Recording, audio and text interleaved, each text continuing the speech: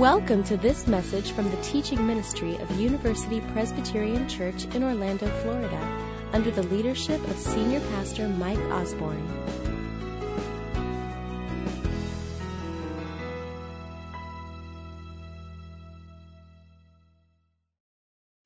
Well, today I'd like to read God's Word, which I think you'll find it on page 73 in the church, or the Bibles underneath the chairs. Please follow along with me. And God spoke all these words. I am the Lord your God, who brought you out of Egypt, out of the land of slavery. You shall have no other gods before me. You shall not make yourself an idol in the form of anything in heaven above, or on the earth beneath, or in the waters below. You shall not bow down to them or worship them. For I, the Lord your God, am a jealous God, punishing the children for the sins of the fathers to the third and fourth generation of those who hate me, but showing love to 1,000 generations of those who love me and keep my commandments. You shall not misuse the name of the Lord your God, for the Lord will not hold anyone guiltless who misuses his name. Remember the Sabbath day by keeping it holy. 6 days you shall labor and do all your work. But the seventh day is a Sabbath to the Lord your God. On it you shall not do any work, neither you, nor your son or daughter, nor your manservant or maidservant, nor your animals, nor the alien within your gates. For in 6 days the Lord made the heavens and the earth, the sea, and all that is in them. But he rested on the seventh day. Therefore the Lord blessed the Sabbath day and made it holy. Honor your father and your mother, so that you may live long in the land the Lord your God is giving you. You shall not murder. You shall not commit adultery. You shall not steal. You shall not give false testimony against your neighbor. You shall not covet your neighbor's house. You shall not covet your neighbor's wife, or his manservant, or maidservant, his ox or donkey, or anything that belongs to your neighbor. The word of the Lord. Thanks, Kim. Well, we're going to continue our sermon series on the Ten Commandments, looking at number 9 today. And then next week, Mike will preach on number 10, and then we'll move on into a different series. So I just wanted to say, I hope this series has been a blessing to you like it has been to my family. It's been so really refreshing and powerful to go back and look at these commandments. And so I hope you have enjoyed the journey as much as Mike and I have and Seth has in preaching on them. But we're talking about the 9th commandment today. You shall not give false testimony against your neighbor. And all week I was thinking, what an interesting commandment to be looking at this time of this year in this current season, when we're seeing certain advertisements on TV and on the radio and even on the internet about the upcoming election. So we are in an election year, and so we are totally being inundated with messages that seem to be in maybe a little contention with the old 9th commandment, if you think about it. And it's interesting, like the goal of the campaigns in these advertisements seems to be, instead of saying to us, here's our candidate, here's why he or she is good and you should vote for them. They decided not to do that. They said, that doesn't work. Let's do this. Let's completely destroy the other candidate and make them look absolutely horrible and convince people that if they're elected, the world will end. And then maybe our candidate will look a little better. And so it seems like they have this goal of sort of tearing down the opponent, and that might lift up their candidate in our eyes. And there's 2 reasons why this drives me nuts. 2, at least. Number 1 is it's everywhere. And we see it all the time right now. I'm just so thankful November 6th is coming because we see it all the time. Let me tell you a story. I have children, 3 of them. I love them. And you know what they like to do? Sing. And a lot of times we turn on YouTube and we pull up a little video and they like to sing and dance. And there's one song that's their favorite. And oh, do they love it. And when we pull up that video and hit play, you should see, you guys got to come over and see my kids dance around the room. It's wonderful. But guess what's happening right now? Before we get to watch their favorite song and their favorite video, we have to watch a little 15-second commercial convincing us that if we elect a certain person, the world's going to explode or something like that. And so we sit there and we wait, and it's so frustrating. And by the way, did I mention what song it is? Old MacDonald Had a Farm.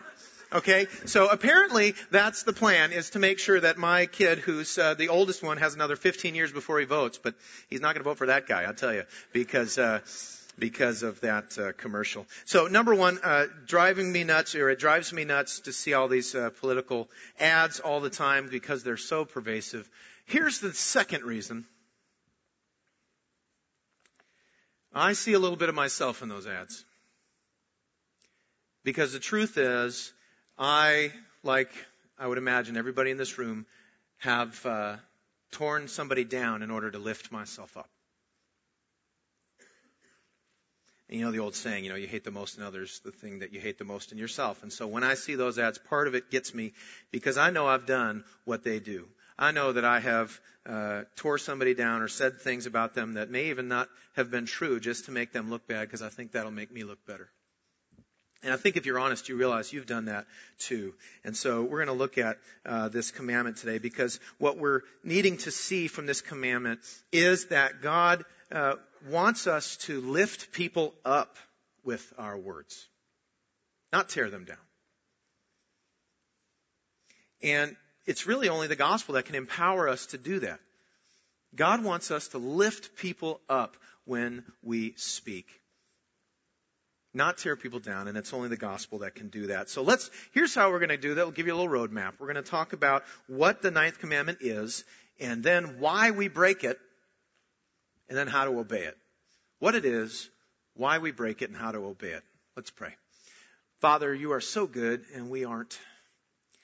But we just rejoice in the finished work of our Lord and Savior Jesus. We rejoice knowing your Holy Spirit is in us, showing us we belong to you and that it's good and right for us to respond positively to your law and to drink deeply of the power of the gospel. Would you help us to do that this morning?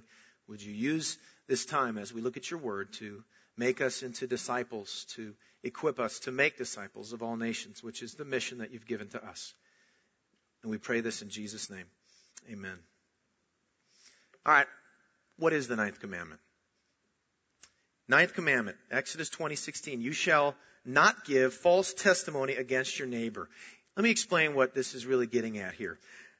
When we talk about people, which is going to happen at work, at school, we're always going to have to mention other people and talk about people. And God wants us to know that when we talk about other people, He calls us to stick to what's true and only what is true and try to look out for the person's reputation. So when we're talking about other people in front of people, we need to make sure that the person that we're talking about, that we're only sticking to what we know is true and that we're looking out for their reputation. See, keep in mind that these commandments, the second table of the law, as we call them, number 5 through 10, they have to do primarily with our interactions with other human beings.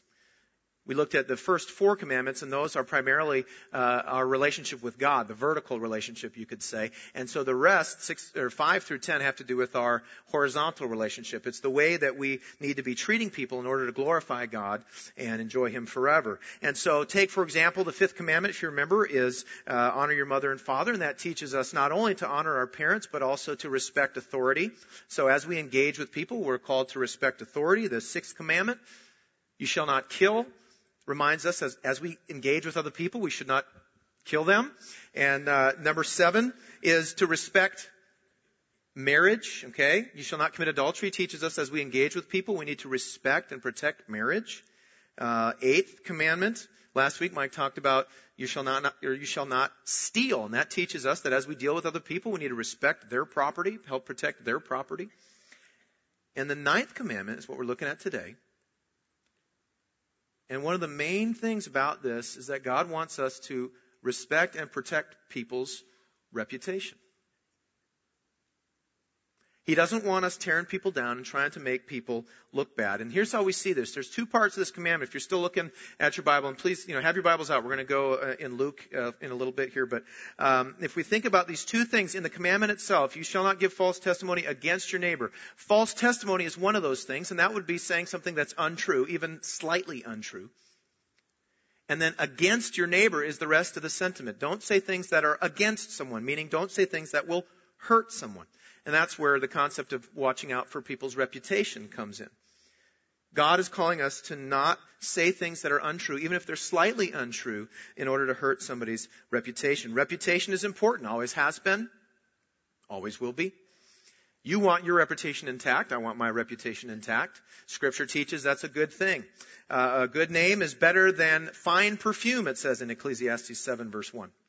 And Proverbs 22 verse 1, a good name is more desirable than great riches. To be esteemed is better than silver or gold.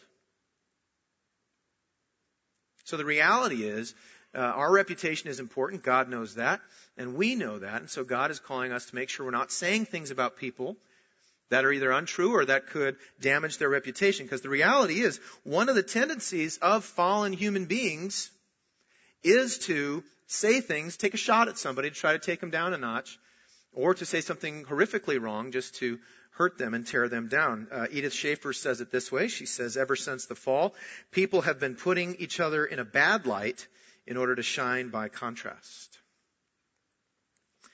True confessions during the first service, when I mentioned Ecclesiastes 7:1, a good name is better than fine perfume, I mentioned a certain Brad Pitt commercial that's on TV right now. And somebody lovingly came up to me after the sermon and said, did you see what you did? And I did it. I made a comment about that commercial being silly or whatever. And I don't know Brad Pitt, and he did that commercial, and that's fine. But you got to see, it's so easy. It's so part of our culture. It's so countercultural to care about truth and to care about people's reputation. So even in a sermon on the ninth commandment, you can break the ninth commandment. Guilty. But let's think about this too. The commandment it reads as if it's about legal testimony, as if it's about court. And that's because it is. Let me explain why that is. God frames it in the Ten Commandments in the legal sense, so that the first and foremost focus of it is that if we are in court, we should not say something that's untrue or something that will damage somebody's reputation, which those two things go hand in hand, obviously. And so it's important that we understand that the worst possible place for you to say something even slightly untrue or damaging to someone's reputation, the worst place you could do that would be in court, of course. That's why it's phrased that way in the Ten Commandments, so that we see this is the worst place it could do. But it does apply to all of life. But think about this. Obviously, the worst place to lie about somebody would be in court. Maybe some of you know of the movie Conviction. Have you seen that? It's a good movie. Hilary Swank, it's a couple of years ago, and it's about this woman, it's a true story, about this woman named Betty Ann Waters. Betty Ann Waters has a brother, and this brother was arrested for murder and tried and convicted and went to jail to serve a life sentence. But Betty Ann was convinced that he didn't do it. In her heart, she just knew. Her brother was a bad guy. He'd had a lot of run-ins with the law, but she just deep down, she knew there's no way he did this. So what did she do? She was a high school dropout at the time, so she dropped back in, got her GED, then went to college, then went to law school, then passed the bar, and became a lawyer. All across a couple decades to work on one case. And even though she's a lawyer, she's not a lawyer anymore. She works at a diner. But she did it because she wanted a shot at proving her brother's innocence. And spoiler alert, she succeeds. Sorry about that. You can still see the movie. It's still good. If not, sorry. But here's the thing. She was able to overturn the conviction. Two reasons. One, DNA testing had come a long way, and they were able to show some things that made it very unlikely that it was him who committed the murder. But the other thing is this. She was able to go back and interview several of the people who had testified against her brother, and they admitted that they had lied. It's a true story. So this man went to jail for a couple decades, serving a life sentence, until his sister jumped in and saved the day and freed him. And so obviously, the worst possible place for you to tell a lie about somebody, or to say something that's even untrue, would be in court. And so that's why God phrases it that way in the Ten Commandments. But the thing is, we have to realize it's phrased that way to show it that that's the worst. That's the ultimate worst way to do that. But it applies to all of life. It applies to our day-to-day life. God is calling us, when we talk about people, to make sure we stick to the truth and to make sure we're watching out for people's reputation. So I would say that I would invite you to join me in repenting of this, because I know that I'm guilty of it. I mean, just an hour ago. But not only that, I know that throughout my life there have been several times where I have done just that. I have said something that's maybe slightly untrue or whatever in order to make someone else look bad, and I think that you know that you've done that too. So I would say that we should choose as a church, as a body of believers, to really fight hard against this. And the beautiful thing is that we can do that. We can work together to do this. Let me show you a little spectrum. Here's something we need to be thinking about. When we're talking about other people to people, there's sort of a spectrum where untruth is going to come in. If you are talking about something that you're not sure whether it's true or not, but you're maybe talking about it as if it's true, or you know that mentioning it will have an effect on somebody's reputation, that would be gossip. And this commandment calls us to stay clear of gossip. It's harmful. Okay? But the worst case scenario then would be slander. That's where you're sure something is false, but you say it anyway. And there's probably a handful of us that are guilty of outright slander. But I would say that everybody in this room, I'm sure, has been guilty of gossip. So it's so important that we see that and that we help each other. And after this morning's service was a beautiful example. Somebody came up to me and lovingly said to me, by the way, I kind of caught you, breaking the 9th commandment. And it was huge for me, because it gives me the opportunity to repent in this service. And it gives me a reminder that this is how it's going to happen. We're going to have to, as a church, choose to love each other enough to be bold to stop each other when we're talking and getting into things that might be considered gossip. There's another example. Just recently, I was in a conversation with someone who we were talking about something completely unrelated to this sermon, but that person told me that they had to discontinue a friendship with somebody, at least for a time, because every time they were meeting with that friend, their conversation seemed to head towards gossip, and they didn't want to be involved in that, so they shut it down. And I thought, that's beautiful. That's powerful. That is faith in God. That is faith in action to do something like that. And I think that as we see this, as we feel the call to repent of some of our ways in the way we talk about people and the way we tend to tear people down sometimes, as we repent as a church and help each other as a church, I want the open invitation to be out there. Anybody you hear me, messing up on this, I want to know. Because I want to grow. And I think you want to grow too. And so we can do this in our life groups. We can do this as a church and move forward in obedience to the 9th commandment. So that's what it is. That's what it is. The 9th commandment is really focused on making sure that we're not saying things about people that are untrue. Making sure we're not trying to tear people down and hurt their reputation. Let's talk about why we break it. Why do we break the 9th commandment? Where does it come from? You know what it is? The reason we tend to tear other people down is because we're all so desperate to be lifted up. That is one of our deep desires, for us to be lifted up. And so our sinful heart calls out to us when we are feeling that desire to be lifted up. Our sinful heart calls out and says, climb. You want to be up? You climb up. And so what do we do when, because we long to be seen as powerful or smart or thin or funny or successful, if we see people that seem to have the things that we want, we go ahead and take a shot at them. We try to pull them down. We try, in essence, to try to climb up on top of them, and so that we might look better. And really what it is the problem is it's from trusting in our own righteousness. When we are trusting in our own righteousness to be seen as good, either before God or before other people, that's what's going to happen. We're going to tear people down. Open with me to Luke 18, 9 through 14. It's on page 1038 if you're using one of the Bibles that we provide. Luke 18, 9 through 14. Really powerful passage here. Jesus tells a parable to people who are trusting in their righteousness. I want us to see this and see how this plays out in conjunction with the 9th commandment. So here we are, Luke 18, 9 through 14. This is God's word. To some who were confident of their own righteousness and looked down on everybody else, Jesus told this parable.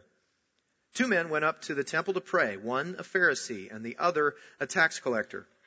The Pharisee stood up and prayed about himself. God, I thank you that I am not like other men, robbers, evildoers, adulterers, or even like this tax collector. I fast twice a week and give 1/10 of all that I get. But the tax collector stood at a distance. He would not even look up to heaven, but beat his breast and said, God, have mercy on me, a sinner. And so Jesus says, I tell you that this man, rather than the other, went home justified before God. For everyone who exalts himself will be humbled, and he who humbles himself will be exalted. And see, the Pharisee in this story, what Jesus was showing is that this man was trusting in his own righteousness, and so the automatic response is to look down on people. And I would say this also applies to who trying to push people down, trying to label people or even tear people down or attack their reputation. Look how notice how he said about the tax collector. Had to mention this guy standing next to him. And so because this man was trusting in his own righteousness, he's looking down on other people, and he's even trying to climb up on top of them and make himself look better. And that's the source. That's where we get it. Because when we are believing that we have to earn our own righteousness, that we have to earn our own good, right standing before God, here's what happens. We start to ask ourselves, at least subliminally, am I good enough? Am I good enough? It's something that goes through our minds a lot. I'm sure it goes through your mind. Am I good enough? And when we're thinking that way, what happens is we start to see the world as if there's two groups of people, good people and bad people. And we know that logically there's a line somewhere that divides the good people from the bad people. And of course, we want to be above that line. And so we are very often willing to climb up on people and push them down so that we feel like we're more exalted or more higher up. Good example of this, or at least an illustration, I guess, would be the show The Biggest Loser. Have you seen that? Biggest Loser is all about the what? The yellow line. Right? If you haven't seen that show, it's a great show. Amazing transformation in these people's lives. But what they do is they go to try to lose a tremendous amount of weight, and they do. And in the process, each week there's a weigh-in. And at the weigh-in, they see who's lost the most weight. And the two people who have lost the least amount of weight are below the yellow line. And that means they're subject to being voted off the show. So all week long, these people are working hard. They're doing everything they can. They're just, working themselves silly, trying to make sure that they do not fall below the yellow line. And I think even Christians who know and believe the gospel fall into what I call yellow line Christianity. Meaning that we start to forget where righteousness comes from, and we start to think that we need to earn it. And so what happens is we begin to do anything we can. We'll work as hard as we can to feel like we're in that good category, even if it means climbing over people and pushing people down and tearing people down so that they look bad, because that might make me help me feel like I'm better than I really am. And so that's where this comes from. The source of tearing people down is trusting in your own righteousness. And here's the truth. You and I will never be able to obey the 9th commandment while we're trusting in our own righteousness, while we think that our goodness is based on what we do. We're never going to be able to do that in that regard. And the reality is, the sad thing is, it doesn't work. Jesus shows us that he who exalts himself is humbled, and he who humbles himself is exalted.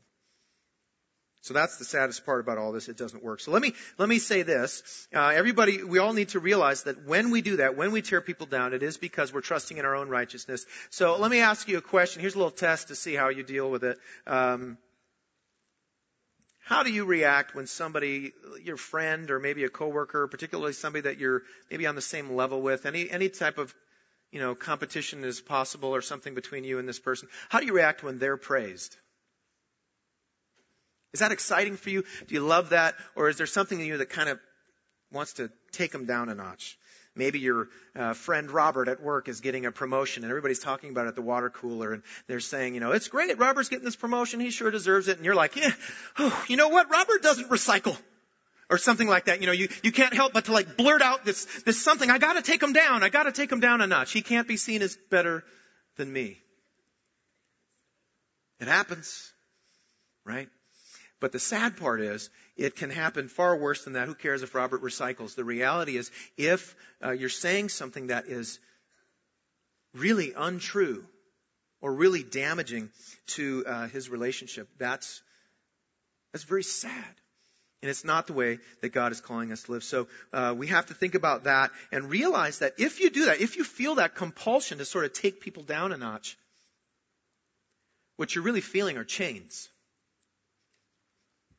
You're feeling chains. You're feeling like when somebody is praised, you have to do something. That's slavery. And our gracious God wants us to be free. So let's talk about that.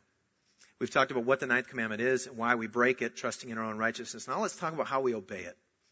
How do we do it?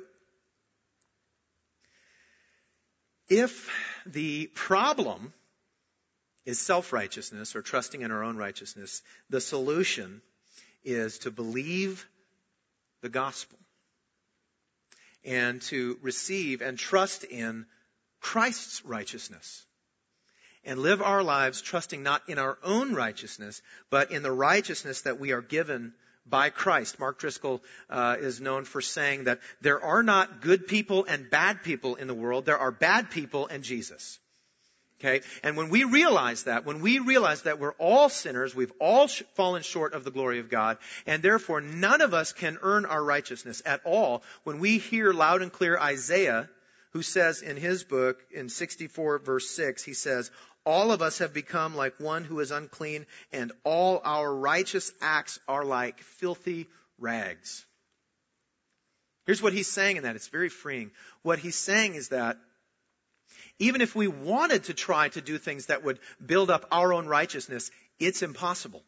Because even when we do good things, which we should, it's good to do good things, it's good to do good deeds, God is glorified by those, people are blessed by those, but those things do not count as righteousness. Because remember, sin affects every part of our life, and therefore we can't trust in any of our own righteousness or own goodness or the things that we do in order to be right with God. We can't do that. We can't, and then in regards to this commandment, as soon as you realize that it's absolutely pointless to tear somebody down so that you feel like you're more righteous, when you realize that, it's like this. It's like you're in a pool, in the middle of a pool, and you're by your friend, and it's like you want to get out of the water, so you try to climb up on your friend. Know what happens? You both go down. Okay, I've been there. But here's the thing. This is how futile it is. In the same way, you cannot climb up out of the water on top of somebody who's in the pool. You cannot climb up into righteousness on your own merit, by your own good works. You can't do that. And here's why that is so absolutely freeing. What that says is the playing field is level. Nobody's better than anybody else, because people are either righteous or they're not. And if they're in Christ, if they believe in Christ, they are absolutely righteous. And if they don't, they are not. But there's a level playing field. We cannot earn, so climbing is pointless. And that leads us to the gospel itself, this amazing gospel that Jesus Christ came not only to die and take away our sin, but to live this perfect life, this life filled with righteousness, so that he could hand that to you and me, so that on our record is not all the sin that we've committed, but the righteousness of Christ. 2 Corinthians 5:21 says, God made Jesus, who had no sin, to be sin, so that we might become the righteousness of God. And so here's this amazing news. It's so freeing to realize that the more we believe in the gospel and receive Christ's righteousness, when our old self, when the world, the flesh, and the devil is calling out to us and saying, climb, climb, climb, we can hear the sweet voice of the Holy Spirit, who just simply says, no, lift. You are free to lift people up with your words. You are free to point out all the good things about people. You are free to stay out of the mess of trying to make people look bad. You're free to lift. And think about that. Oh, what a marvelous way to live. What such a beautiful picture that we are set free to lift people up whenever we talk about them. It's so much better than the alternative. And the reality is the alternative really does a lot of damage. You know it. Anybody who's been lied about knows how damaging it is. And just in case any of us are not sure how much damage, how much pain can be a result of false testimony against your neighbor, I want you to think for a second about all the sin and misery in the world and how it got here. Because it was the result of false testimony. If you were to turn back to Genesis and look in the beginning, you would see that Adam and Eve were created good and they were walking with God in the cool of the day. They had perfect harmony. And then what happens? In slithers the devil and he gives false testimony against God. Did God really say that? Nah, you won't die. God just doesn't want you to be like him. That's what he said. And so they believed him, and in believing his lie, they took from the forbidden fruit, they ate and caused all the sin and misery that's in this world to be in this world. So, if there's one thing we can't do, it's balk at this or say it's not that big a deal. It's huge. It's huge. Another thing too, this has been very helpful for me. Some of us have been really hurt by someone lying about us in order to make us look bad. I'm in that club. I bet most of us are in that club. I mean, if you went through third grade, you're in that club, okay? But some of us, even as adults, have had really ruthless things said about us, some flat out lies, and it's damaged our reputation. It's made us look real bad. Maybe irreparable harm has been done to us. But I want you to realize something. Nobody knows what you've been through more than God. He was lied about in the garden. He's been lied about by false prophets and people who want to say all sorts of things about God is this or God is that or God doesn't even exist. Nobody is lied about as much as God is. Nobody. And therefore, nobody knows exactly what you're going through the way he does. Nobody is equipped to minister to you and to shepherd you and to lift you up out of that pain like he is. Nobody is equipped to teach you how to forgive people who have done these terrible things against you like he is. So those of us in the club that have been lied about pretty bad, we got to take it to the Lord. And he's ready and willing and able to help us manage that pain, learn to forgive, and to move on. But you know what? There's something else too. This, one of my favorite things about God is how he is invariably able to bring really good things out of really bad situations. I don't know how he does it, but he does it all the time. And I want you to think about this. The proof. If you're wondering whether or not God can bring good out of the situation in which you were lied about and it hurt you, hurt your reputation, if you want the proof, I want you to think about why Jesus went to the cross. And yes, usually when we talk about that, we say, well, Jesus went to the cross to pay for my sin. Amen. Absolutely. That's the gospel, baby. But how did that happen? Why were the Romans able to put him on a cross? False testimony. Look at this from Edith Schaefer. She says, Jesus bore false accusations and false witness for us. One of the worst sufferings I can imagine that Jesus had was to be falsely accused of not being the Son of God. He died because of false testimony, as he had done no wrong thing. Yet his accusers were able to get a judgment against him. In dying for us, he took the false accusation for us and bore the penalty which belonged to us, not to him. What an amazing exchange.